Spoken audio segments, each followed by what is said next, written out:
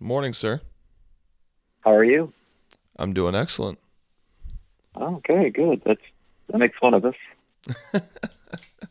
I'm just staying busy these days. Actually, it's kind of a weird feeling to talk about with most people because most people are struggling to stay busy right now, and our industry is still kicking pretty hard. Good. Great. That's awesome. It's it's weird though. Being out in the world working right now, it's weird to see everything going on so firsthand. Right. Right. Um it's not very active out there, is it? No, actually, we have a job going on over in Daytona right now, and so I spent about a day and a half, 2 days over there for work, and then went back over with the wife just to kind of just go to the beach and walk on it for a few. And Yeah. Daytona in April, I never thought I'd be able to drive down A1A and see about four cars. That was Wow. it. I mean, it was just it was like a real moment. It was where I was sitting there driving. I'm like, oh my god, this is Where is real. everybody? Like this is Yeah. really real. Like hotel parking lots Yeah. completely empty. Just seeing things like that really makes it sink in. Well, I hope we're not in this too much longer. I would hope so. It's definitely starting to take a strain on. I know a lot of industries are really starting to take a heavy impact from it. And one, if we're referring to as an industry, I would assume yours, college sports is taking a very hard hit from this. Sure is. It sure is. So, They're talking, I read in the paper this morning that if football were to be canceled, Tuscaloosa, Alabama would be out $20 million. holy crap. Yeah, so Gainesville would probably take a similar hit of about 20 million if you don't have football. So that's we all gotta keep hunkering down so that we can get through this as fast as possible. Absolutely. Well, and a quick tidbit too there, and I wanted to touch on this later as well, but we'll go ahead and kind of touch on it a little bit. Is what's college? What are college sports, especially at that level? SEC football. What's that going to look like even after this is cleared? Are people still going to flock? 80,000, 100,000 people No, deep into stadiums right away. no, no, definitely not. I Definitely mean, not. I think we're going to see a massive shift in the willingness in people to, start redeem themselves after something like this. Yeah, no, they're done. I mean, the college kids will be there, because they don't give a rat's patoot. But the older citizens are going to be, they're really going to have to measure out whether they're going to go or not. And when they go, everybody's going to have to wear a mask, and Well, everybody's going to need to get their temperature taken. I mean, those are the things that are going to have to be in place, I think, before they do that. and for me, the real question there is, do the college arenas, University of Florida, UCF, do these colleges come out and say, okay, listen, we understand that people don't want to be in such tight spaces with each other. Let's go ahead and reduce the seating capacity of our venues and just make it more of an experience. So kind of like they did with the O'Connell Center, actually, back about 2 years ago, when they remodeled, they dropped the capacity by, I believe it was like 1,000 seats, and they made the seats much nicer. But I mean, even to more of an extreme, do they essentially do away with just the stadium style seating and go to more of these like little sectioned areas where it's just you and your friends, together, you and your No, five. yeah, I don't know. I don't know. I know that this morning, or the Power Five ads all met, or yesterday they all met, and they all said there will be no college sports until campuses are open. So Wow. I know for UF, the campuses are not going to be open all throughout the whole summer. They've already determined that they're going to be distance learning for all summer classes. So that takes you into August. Now, does that mean you can still have, football practice, even though the campus isn't open? I don't know. So UF has already decided that campus is not going to be open until September 1. Wow. So, and that's going to have, a huge effect, in my opinion, on, strength and conditioning is going to be the biggest thing to take a massive loss here. And so my fear is that we go into college sports in the fall and we see an increase in injuries because we haven't had these kids in the gym, 5-6 days a week, making sure that their needs are taken care of. Yeah, no doubt. But you're just kidding yourself if you think the health and welfare of the student athlete is in the forefront of the NCAA's mind. That's a pipe dream. That's never been the case. I do believe you have a very strong point. They do not care. They act like they care. They're trying to act like they care, but at the end of the day, they don't care. And just part of the business model. Well, just a small hometown thing that I think will kind of, drive that point home for me is the Will Greer thing at, University of Florida football. It was like a cold medicine that he took, and the NCAA made this massive deal about it. But at the end of the day, it was literally a cold medicine. And so, it's just minor things like that do make you kind of step back and look at it and go, do they really? Is it really just about the health and wellness of the athletes, or is it just a money maker?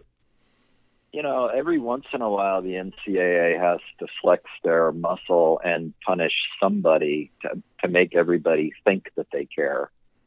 So whether that's a heavy ban on a particular college campus that didn't have it, nobody had it before, whether they come down on a coach and that they never came down on any other coaches, or they come down on a student athlete, they haven't come down on any other student athletes. I mean, they just do that to try and show people publicly that they're really watching out for what's best for the institution. But the bottom line is the business. You can whack one kid, and the business, the $4 billion college football business, is going to keep going. So they don't really. If they really cared, they would affect the bottom line, and that's never going to happen.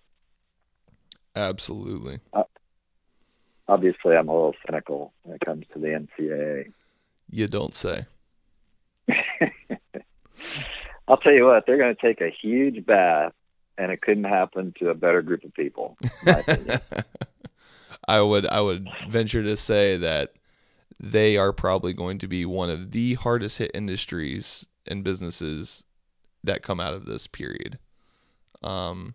And it's already been interesting to see what they're trying to do with spring athletes, talking about giving them another year of eligibility and all these things. But how many of these kids can really afford to come back for a fifth year to play?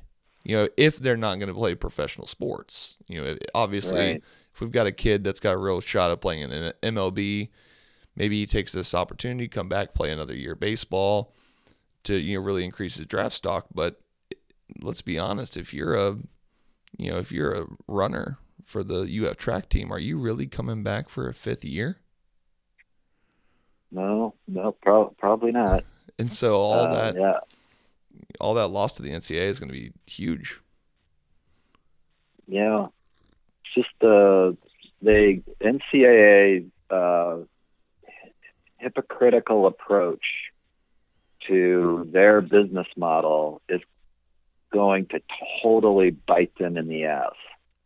And I just think it's going to be painful, and athletic departments are going to take a huge whack, and coaches are going to have to take a huge whack. And to be honest, it's been out of whack for too many years. So for them to take a huge whack is, in my opinion, they had it coming. They got too greedy for too long. Yeah, I mean that's kind of been a hot topic for several years. It's just always risen up and then been swept back under the rug. We start talking about like, I mean, let's just call it what it is. Football coaches' salaries. Well, you got Yep. football coaches out here making more money than CEOs of some of the Fortune 500 companies. And Yeah, now you have coordinators are making $2 million a year. It's ridiculous. The whole the whole thing is totally ridiculous, and they're going to take a huge hit, and they need a huge hit to get back in line with what their mission is, which is student athlete. And that, I think, in the long run, will be a very good thing. In the short run, it's going to really suck for some people. And I don't think I could agree with that more. It's actually been like a crazy topic. I have some friends of mine that work at the University of Florida, some in admissions and some in international studies, and listening to them talk about some of the things that they are responsible for financially, but then looking 100 yards to the right at Ben Hill Griffin, seeing just how much money is spent there, it's astonishing that we expect our students to pay for so much, but yet we just throw, and I mean literally throw, money at certain aspects of our campus. And there are going to be fat that's going to have to get cut out of the administrations of these large college sports institutions. There's going to have to be these assistant, associate, ADs that are going to have to lose their jobs. And they weren't performing enough of a function to have and to be paid the amount of money that they're being paid. They weren't performing enough. There's no reason for football to have as many assistant coaches, directors of operation, directors of player personnel. There's no reason for any of that to exist. And all that needs to get cut, and it's going to get cut. And people are going to lose. People in athletics are going to lose their jobs. I mean, I'm certainly concerned about the situation at Santa Fe and how this is all going to trickle down to us. For sure, I think at least in our situation where we're almost totally dependent upon student fees, that we have a chance to maintain athletics at some level. But I think there's going to be, at the major level, there's going to have to be sports that are going to have to get cut.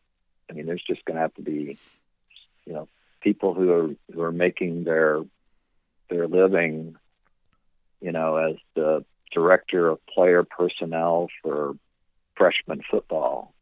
They need to go. And that's good for the business. I would agree with that. We talked back, in 2010 and 11, how coming out of that 2008 recession, businesses were able to really fine-tune what it was they did and how they did it best, because they had to go down to such a, bare bones staff. And when they were able to come back out of that recession, they were operating, at twice their capita, because we're doing the same job with half the employees. And I think I think it's kind of what you're talking about there is, we're gonna be forced to do that again. And that's not all bad. It's not good for the individual, for sure, but whatever career or job you're in, if you're not looking down the road as to what could happen, then you're just sort of fooling yourself. Oh, absolutely. Anyone that's not thinking, I understand the whole concept of, thinking the now, but if you're not thinking 1 year from now, you're still going to be where you are right now in a year. Because social norms are about to change drastically. Oh my gosh. Yes.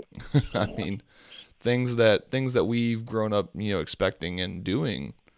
I mean, one that really hit me last night is I drove by the movie theater behind Ballyhoo on Newberry Road. Yeah. And I started thinking about it. how willing are people going to be to go sit in a movie theater where, several hundred other people have been that same day? Good question. I'm not saying it's going to, disappear overnight, but are people really going to flock back to, bowling alleys, movie theaters, skating rinks? Well, then that's where the smart business people will figure it out, which is, listen, if we want people to come, we're going to have to prove to them that it's safe. And so they'll have to take extreme measures, everything between. So now you need an extra 30 minutes between movies so you can wipe everything down. Yep. So you're going to run 1-2 less movies a day, because we're going to have to, in order to be up and running. I mean, if you're smart enough, it can all get figured out, but you're going to have to. My analogy is what happened after 9/11 and how it completely changed airplane travel. And airports were not set up for the screening that they needed to do after 9/11. But now they are. But boy, afterwards, it was a pain in the ass to fly after 9/11. Oh, those first couple of years were a nightmare. Yeah. So it'll be the same thing. Well, and so just the crazy, the little, and this, to me, it's the little things that are going to change. They're going to be crazy. I think a social norm that's about to happen is just the cleanliness of businesses. So one I noticed yesterday is I happened to stop by CVS, picking up what I needed to go to the bathroom, ran back there to go to the bathroom, and I don't think I've ever walked into a bathroom in public and been like, wow, this bathroom is spotless. Nice in here. And I think, but that's something that, just over the years we've become okay with, oh, well, the bathroom's not that clean as what it is. Right. Moving forward from now, though, because it's become so normal already, businesses are, so clean now. They're not, we're not going to let it go back. Well, advertising companies are going to have to come up with ways to tell people, hey, it's safe to come here.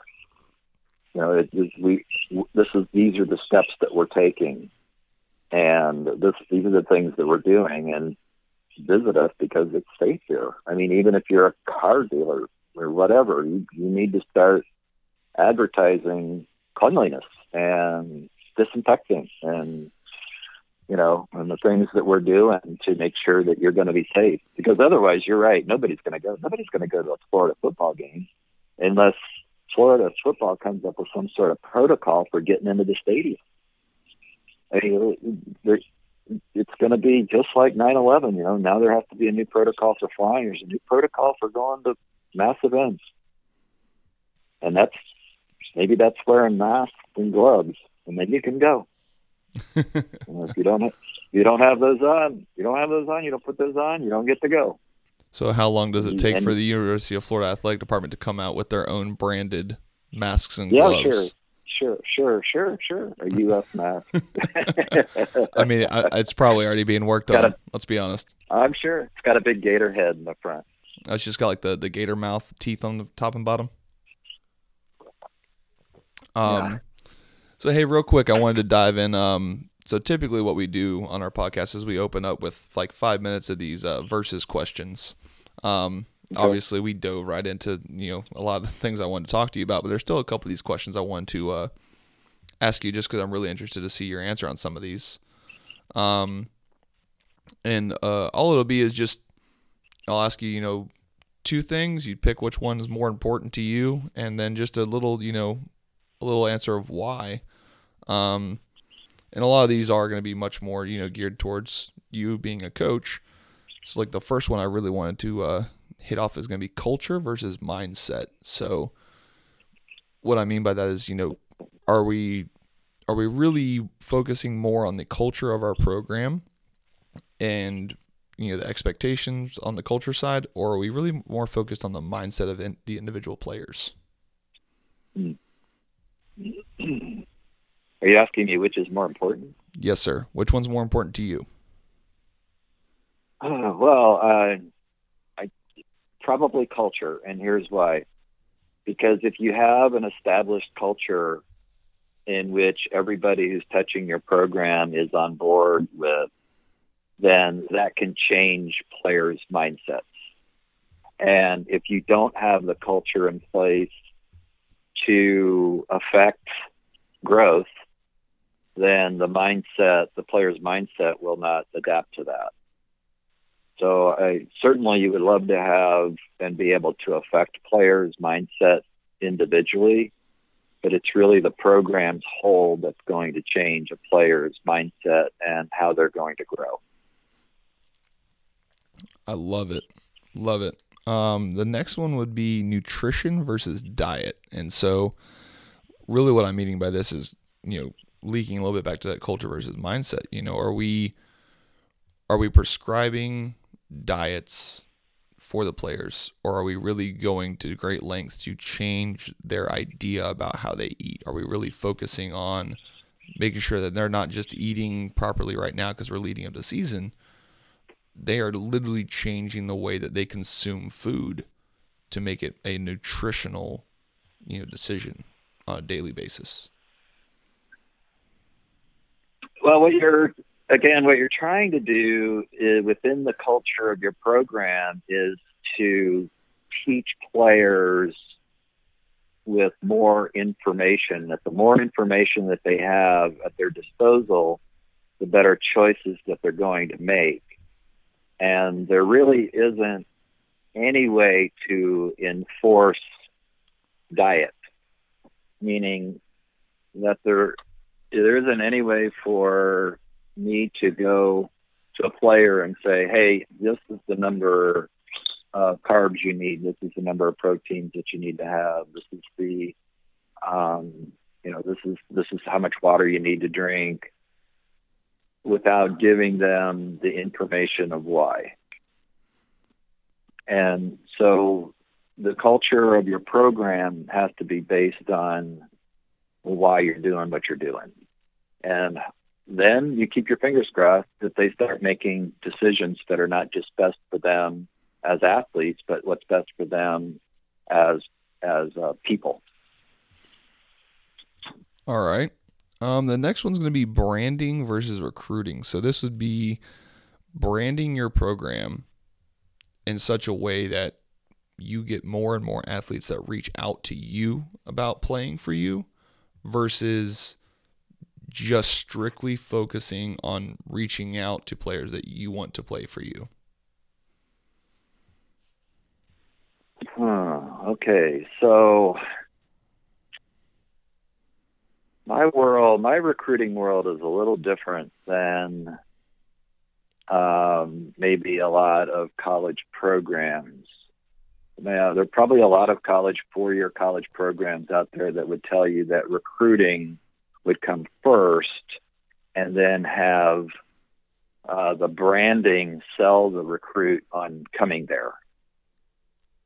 So they would be very active in contact evaluation, coaches contacts, club contacts, high school, college, finding out all they can. And then when it comes to making the final choice, the brand will sell the recruit. So in my world, the two-year college option for most kids is not in the forefront of their mind, meaning they're not thinking, I'm going to go to a junior college and then I'm going to transfer, because nobody wants to do the process twice. They only want to do it once.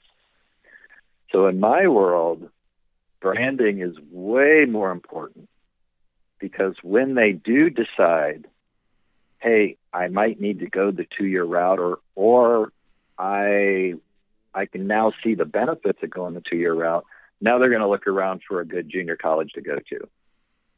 And if your brand isn't in place, meaning if your reputation isn't what it needs to be, or your whatever your mission is, or if you're not winning more than you're losing, then or if academically your school is not very strong, or you're not selling your school academically, then kids are going to look for other junior colleges to go to. So I think for me, especially at Santa Fe, we've worked really hard as a program to reach out to the local community and to the state of Florida to say, hey, we got a good thing going here, just nobody knows about it. And so we work really hard on our branding to make sure that club directors, high school coaches, the local area understands that this is really kind of a cool place to be. So when kids come to that decision of going to a 2-year school, they'll come to Santa Fe. I would not only agree with you for your situation, but I think that bigger programs do exactly what you say. And I think that they put recruiting over branding, and I think that's a mistake. I understand the concept of why they do it that way, but I still see kids that end up going with other options over other schools simply because the brand was so strong from the get-go. I mean, there's kids that have, gone to the University of Miami versus UF simply because of the brand that's been ingrained in them for years before they were ever even given their first offer. And so it just, it made that school so, appealing in their brain because that brand was so strong. Yeah, that's, I don't know how hard schools work at their branding. And it varies by program. So the baseball program at University of Miami has a much stronger brand than the volleyball program. So I don't know how hard schools are working at their brand compared to each other. I think they are just simply working on, we got to go get a whole bunch of kids on our list, and then whatever our brand is, we hope that appeals to them. Absolutely. The next one is going to be kind of a fun one for me. I always love hearing, especially coaches' opinions on this one. It's going to be tradition versus technology. So are we relying more on, this is a drill that I've done for 10 years and these are the results I like to see out of it? Or are we moving to the technology where we want to have things like the NOAA system and we're, really much more relying on technology to help us grow our athletes' success?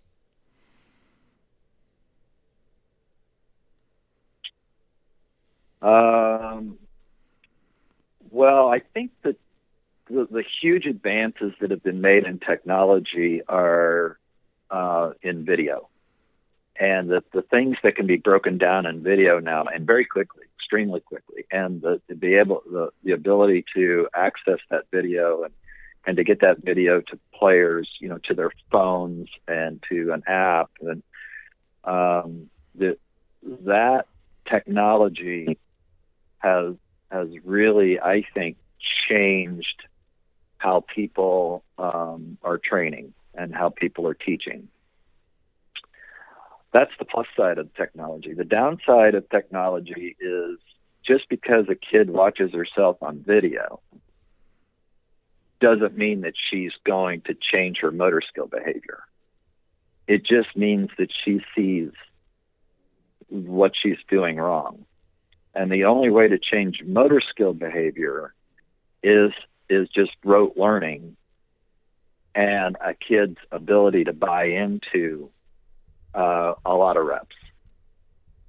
So I think what's happening, or what I see happening, is this technology of video is everybody's shortcut to changing motor skill behavior. And physiologically, that's not how it's going to change. Just because you see it doesn't mean it's now going to change. The only way it's going to change is through a lot of repetition and a lot of failure to change it. But we're all looking for shortcuts because we understand that today's kid is really not all that interested in investing in the process. And that's not the kid's fault. That's a cultural issue that we are not addressing as trainers. There's so much to unpack in that answer. I love it, and it's rolling perfectly into the next question I wanted to ask you, which is proactive versus reactive. So I feel like there's two very, very, opposite ways of coaching, which is proactive versus reactive. Proactive meaning we're going to bring the athlete in, and we're not going to let them do anything until we've explained exactly how we want something done. Versus reactive, we're going to bring this athlete in, let them do it, let them fail at, we're going to put them in a situation where they're probably going to fail because they're not going to do it the right way. And then we're going to, work them back to, hey, so this is how you did it, and this is how it failed, so this is why you need to do it the other way. So which one would you really, hone in more on, that proactive versus reactive? In my head, it's definitely proactive. And of course, there's always going to be skill. You're still going to have skill evaluation before you dive into, how you're going to change them. So you still have to be able to get in. You still have to be able to watch an athlete's athletic movement skills and what they're able to do, and how fast can they be, and what's their hand-eye like. I mean, I think there's a lot of evaluation that's going to make you evaluate, all right, how do I take this kid to another level?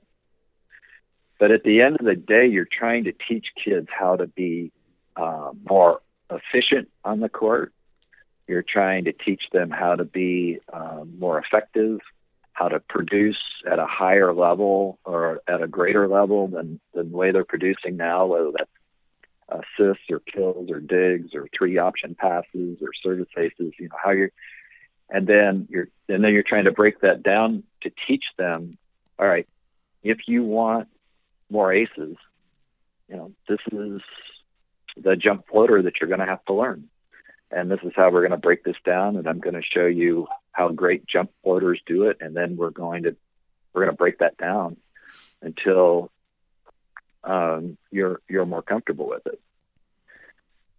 So kind of being like, proactive in the specific skill, but being reactive over the life of the athlete. Just kind of keeping a constant tab on where they're at, and then being proactive as soon as a new skills need to be introduced. Yeah, and again, I'll go back to that's all assuming the kid wants to change.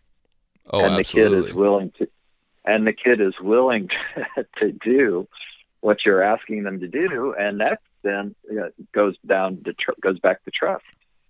Does the kid really trust you just to listen to you, so that to say, okay, does this coach really know what they're doing? And when they say something, are they saying it because that fits their ego, or are they saying that because they really want to make me better? And then you can be as proactive, reactive, whatever you want to be as you want, if you've got that trust built in and you've proven to that player that you know how to help them, and you know how it's going to work.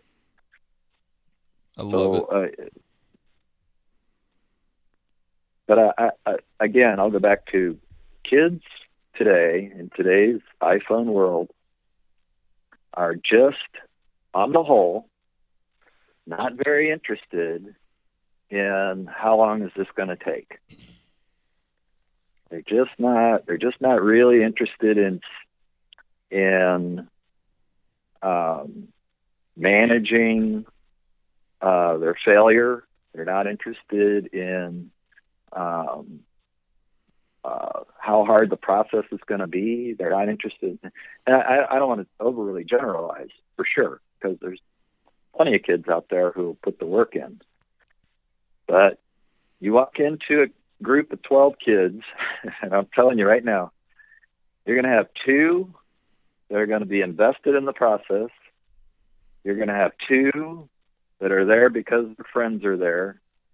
And then you're going to have the other 8 who are going to have varying levels of interest.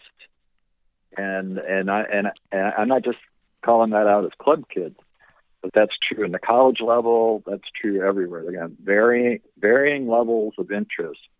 And for the most part of those 8, you're not going to have very, very low percentage of them are going to swing over to the, okay, I'm really going to buy in and change and be better. Just don't see it anymore. Oh, just in the, I don't know, or I would think I'm going on my 8th year now. Just in my 8 years of coaching, at a lower level, much lower than what you're talking about, I've seen the same thing, and it's frustrating as a coach for a long time until you finally learn to accept it, and even once you accept it, it's even more frustrating that you've accepted it.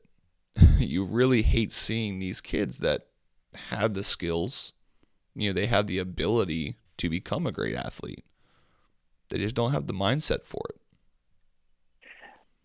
Yeah, and again, it goes back to investing in the process, and it's easily the number one biggest problem that coaches have in getting kids to get better, and that is to invest in the long-term process of getting better. And there's a few out there that get it, and they get it because they've been in environments already that have forced them into process. But for the most part, especially in our sport, where it's basically a sport of halves, there's just nobody really making these kids say, hey, so yeah, this is hard. Yeah, that didn't go well. Yeah, absolutely, that was not good. But what are you learning from it? And are you learning enough from it so that you can say, I want to be better? And that's just, those conversations are just not happening. They're not happening with coaches to players, and they're not happening with parents to players, and it's not happening within their peers. Nobody's saying, no, they're not even their peers who need their teammates. They need their teammates to say, hey, I need you to be better so that we can win. So, yeah, it's hard today. Yeah, I get it. It's hard. I've had hard days today, but God, we got to figure out a way to get better. Well, what's crazy is every aspect of our society, we've gotten, meaner, right? With the online, kids can, be more mean to each other. But when it comes to sports specifically, everybody's got to be a winner. Everybody's got to be nice to each other. And so we focus so much on just the niceties that you're totally right. I mean, kids no longer push each other because that's not socially acceptable. I've had several athletes come to me on different teams at different, levels, and, she's being mean to me. Well, how is she being mean? Well, she, kind of got on to me because I was out of rotation. Well, I would do the same thing. Why is that wrong? You should be in the right rotation. My assistant coach, Aaron Maynard, brings this up to our team all the time. She said, look, if you have a teammate who's talking to you, who's kind of criticizing you or is on you for a particular moment, it only means that in that moment, she wants to win more than you do. And I love that. I'm totally stealing that from Aaron. I don't know where she stole it from. I think her dad. I think it's from her dad or something. But when she brought that up, she's completely right. So when there's teammates that are barking at you, they're just trying to win. They just want to win right now more than you do.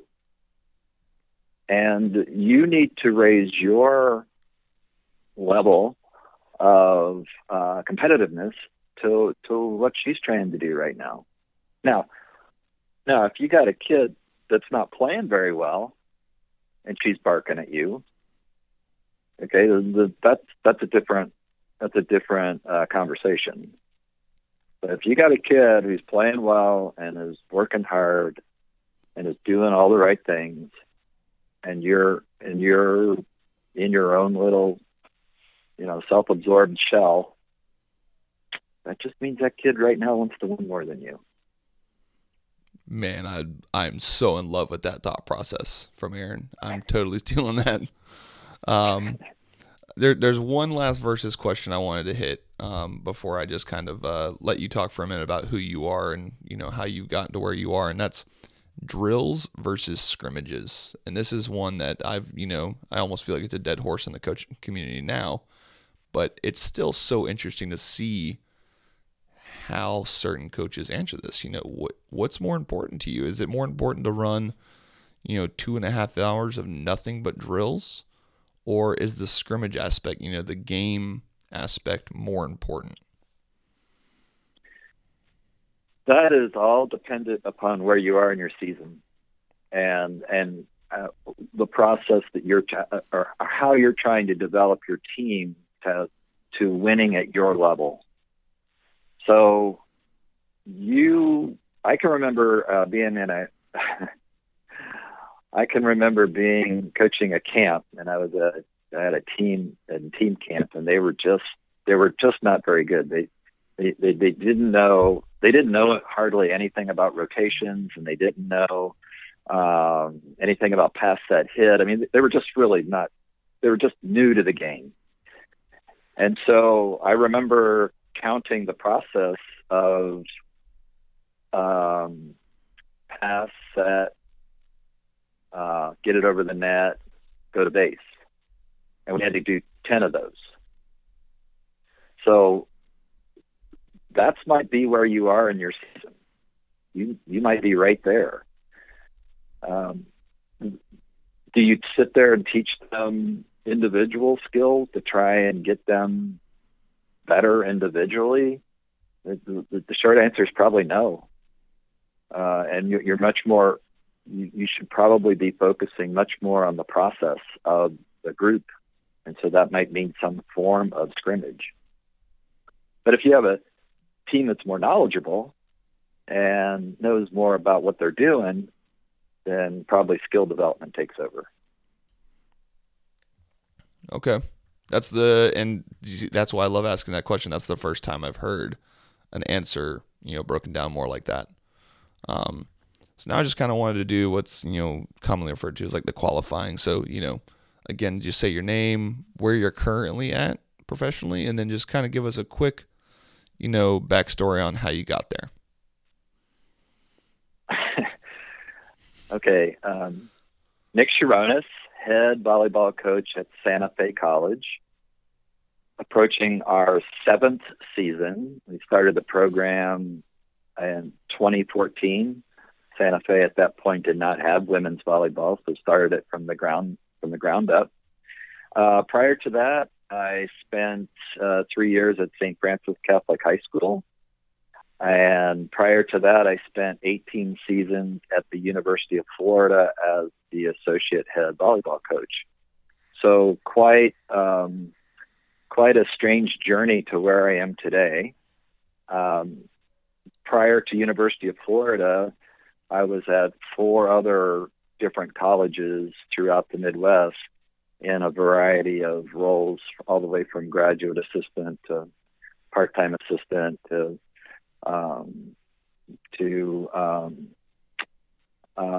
full-time assistant in different spots along the way. So it's been quite a long journey to get to Santa Fe College, but it's been a great one.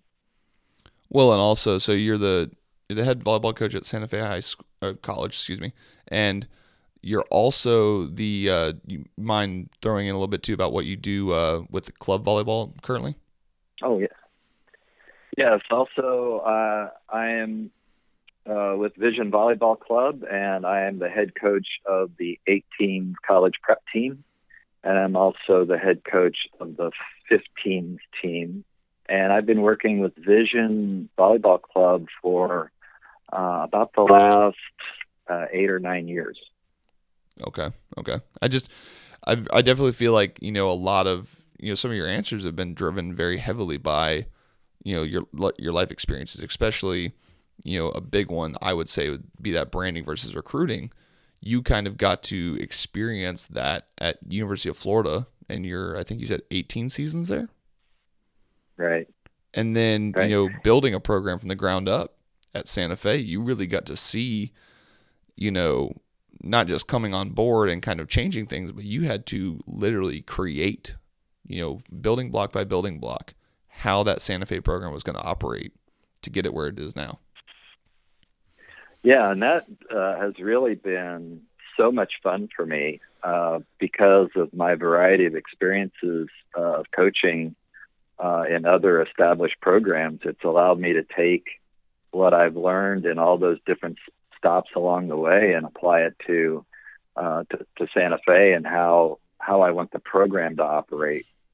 But the most fun I've had is being able to take something that's nothing and turn it into my own vision of the way I want it to work. And so that has really been extremely rewarding, and I couldn't really have asked for a better experience. I mean, I always treasure my 18 years at Florida for a variety of reasons because, we won a whole heck of a lot.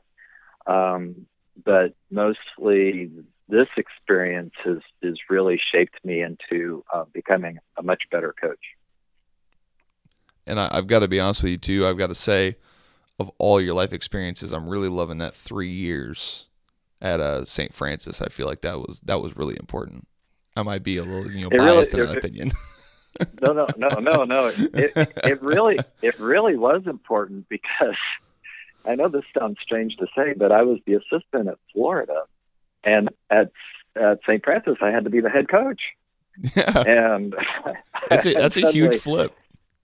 Oh, it's an unbelievable flip. And you would think, oh gosh, what's the big flip? Well, the big flip is you're making all the decisions now, and it's amazing how many decisions you're having to make on a daily basis as the head coach, as opposed to not having to make hardly any decisions as an assistant coach.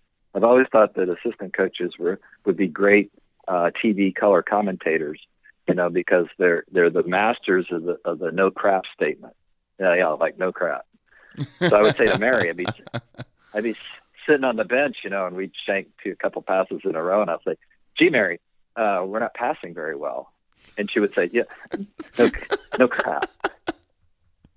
Yeah, and so I learned pretty quickly that instead of saying we're not passing very well, I learned very quickly to say, "Hey, Mary, maybe we should change the pattern. Let's move a kid around. Hey, let's put a sub in." As opposed to saying, but assistant coaches were famous for stating the obvious. Absolutely.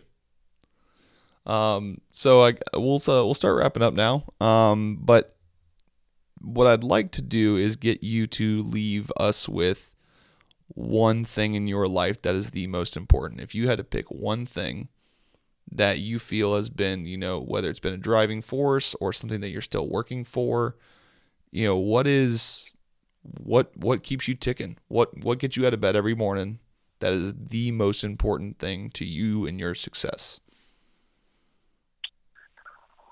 I don't think there's any question that the most important thing I do is positively affect people's lives on a long-term basis.